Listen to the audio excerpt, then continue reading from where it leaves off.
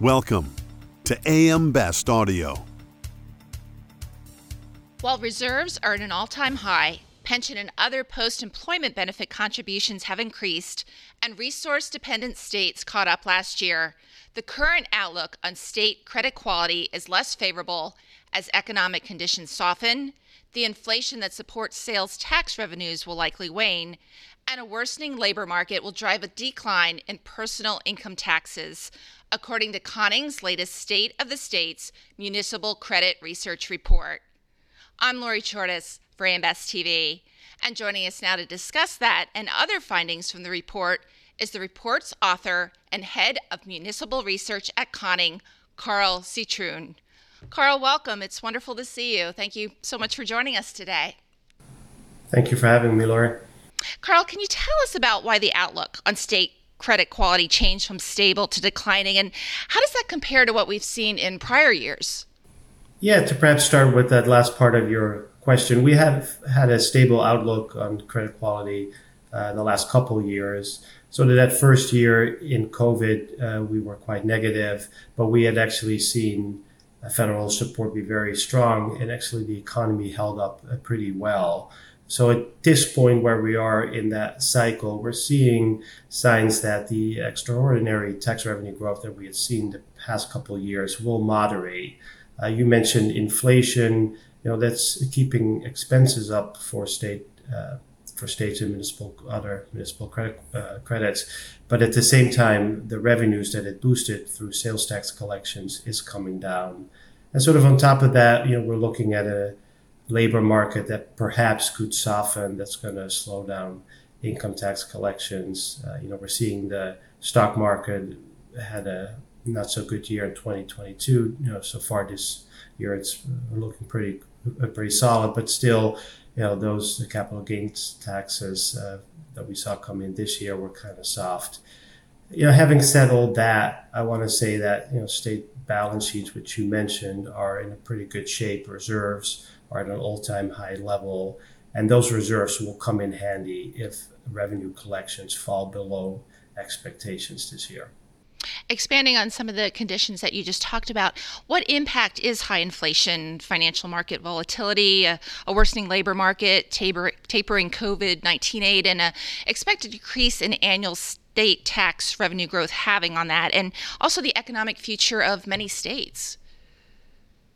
Yeah, inflation drove up the price of goods and services, and we saw during those COVID years that people spent a significant amount of money on goods. So that really helped boost sales tax collections. Now, it's worth pointing out that not every state has a sales tax, so this really applies to those states that do have a sales tax. If you're looking at financial markets and the labor market, which I'd alluded to before, that slowdown is going to drive down income tax collections, as I mentioned. So there, you might see some weakness. There's a lot of talk about the strength of the consumer, that's seemingly holding up well, but could come down during the course of the year if economic conditions slow down. Now, worth maybe focusing a bit more on financial markets. The strength of those had a positive impact on pension funding ratios. Sort of coming out of the great financial crisis, pension funding levels were at very low levels, and states have tried to improve that by stepping up contributions. Now that has really worked, where now pension funding ratios are actually at pretty decent levels. But if the financial markets would come down again, that could negatively impact those pension funding ratios. An offsetting factor is kind of where interest rates are now, and they're really high historically, definitely comparing over the last 10, 20 years. That's helping them discount liabilities. So that's muting some of the negative impact a volatile stock market might have to the downside. Lastly, you mentioned federal aid. If you had asked me this, 3 years ago, I would have said it would be very unlikely for the federal government to come through with this amount of aid that they did. But, I was proven wrong. And I do think that where we are now, sort of in the political cycle, the elections next year, I'm not expecting much in the way of new legislation. However, we have seen some infrastructure bills be approved over the last couple of years. I think that's going to have a positive impact for years to come. Looking specifically at states, Texas moved into the top spot over Florida in terms of credit quality. Can you tell us more about that, and what other states rank the highest in credit quality and why? Yeah, both Texas and Florida, took the top two spots. Both benefited from a very strong economy and healthy level of population growth. Now, Florida had a much stronger housing market, while Texas, on the other hand, had a slightly better rainy day fund, which, where we are now in the economic cycle, could be a benefit to them. That said, both states saw their tax bases grow through population growth. People move to these states, and that's going to have a positive impact on their economies, driving up tax revenue collections. So that's sort of a general theme you see across the board for those states that are ranked higher in our report.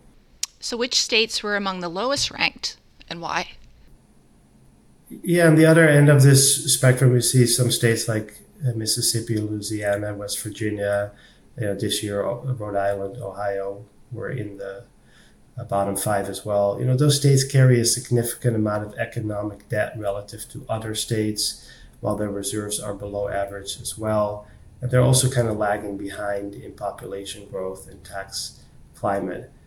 Now, one notable state to point out here is California. It dropped a significant amount of spots. I want to say 14 to 42nd overall. So just outside of that bottom five, its economy fell behind in 2022, and tax collections reflected that. In what regions of the U.S. are we seeing GDP, employment, revenue, and population growth? Oh, wow, that's a broad question. Maybe to start with GDP growth, we saw strength in the Rocky Mountain and Southwest region of the country.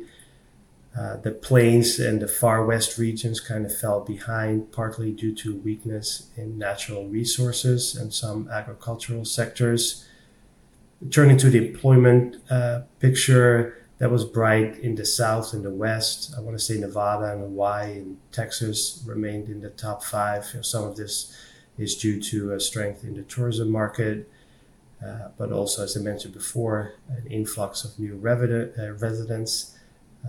Looking at population growth, it's again the South and the West. We have continued to see this strength for many years now.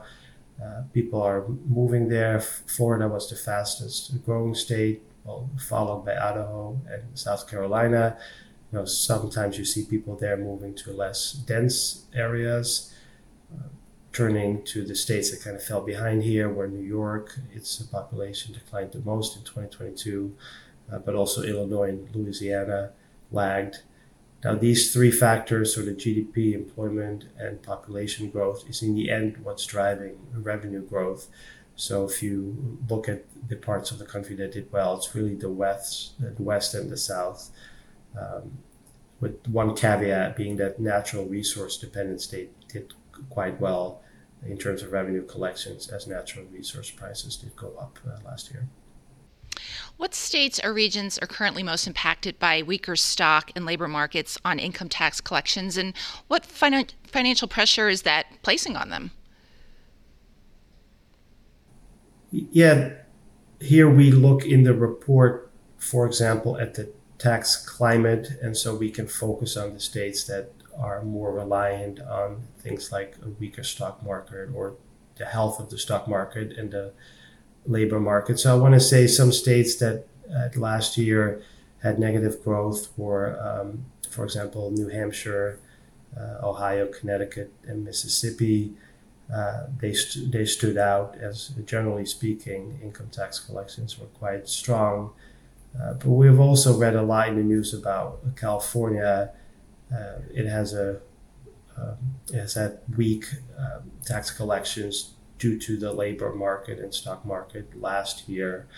And it's notable that if you look at overall income or individual income tax collections for the country, California makes up 25% over the last number of years of total collection. So it's a really important state when looking at aggregate numbers. With talks of a possible recession and other current market conditions, are states overall well equipped to weather an economic slowdown? Yeah, I want to say so. In the report, we look at reserves levels. They were at the highest for 43 states all time. Going back to the great financial crisis, aggregate reserve levels were under 2%, and they're at 12% now. So that's very healthy. At Conning, we kind of look at the 15% level. This is of expenditures, and 19 states surpassed that level. It's worth pointing out that states that have more volatile revenue sources, again, these tend to be the natural resource dependent states, they tend to have higher reserve levels. And for those people interested in looking at a report, we also look at sort of where reserves are in relation to how much of their expenses are fixed, meaning they go to debt service or other post-employment benefits or pension contributions. And so here you can easily identify which states are in better position relative to other states, which is an interesting graph we tend to produce. Karel, looking ahead as we look towards the last several months of 2023 and move into 2024, what is your projected outlook for the next year? And can we expect to see more of the same? Could we see a softening of credit conditions? And what might we see in terms of areas like revenue projections, budgets, pension funding levels, and future contributions? Yeah, I think our declining outlook is supposed to capture that we do expect revenue collections to slow in terms of growth and perhaps turn negative in some cases. Now, this is for the current fiscal year that for most states started in July. We're seeing with the budgets that have been approved that spending still is up. Now, I haven't mentioned this previously, but many states lowered tax rates in certain areas, so that could all else be equal, make the problem for them greater if indeed economic conditions slow down, and they have already lowered tax rates. This could put some in a potentially difficult position where they have to make decisions of maybe drawing down on some reserves to make it through this current fiscal year. Other areas I'm kind of looking at is we've talked about pensions before. Those are in a good position now. I do expect the changes they have made to their pension plans, and many states having increased their contributions, that to stay. But you could think about states competing in a tight labor market as well. So perhaps they're having to increase their compensation to hire and attract new people, and that could potentially pressure them in years to come.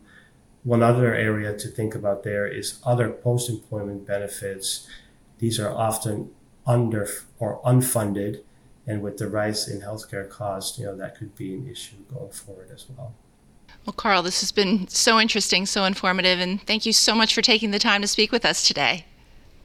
My pleasure. Thank you. That was Karel Citroen, Head of Municipal Research at Conning and author of the State of the States Municipal Credit Research Report. For AM Best TV, I'm Lori Chortis.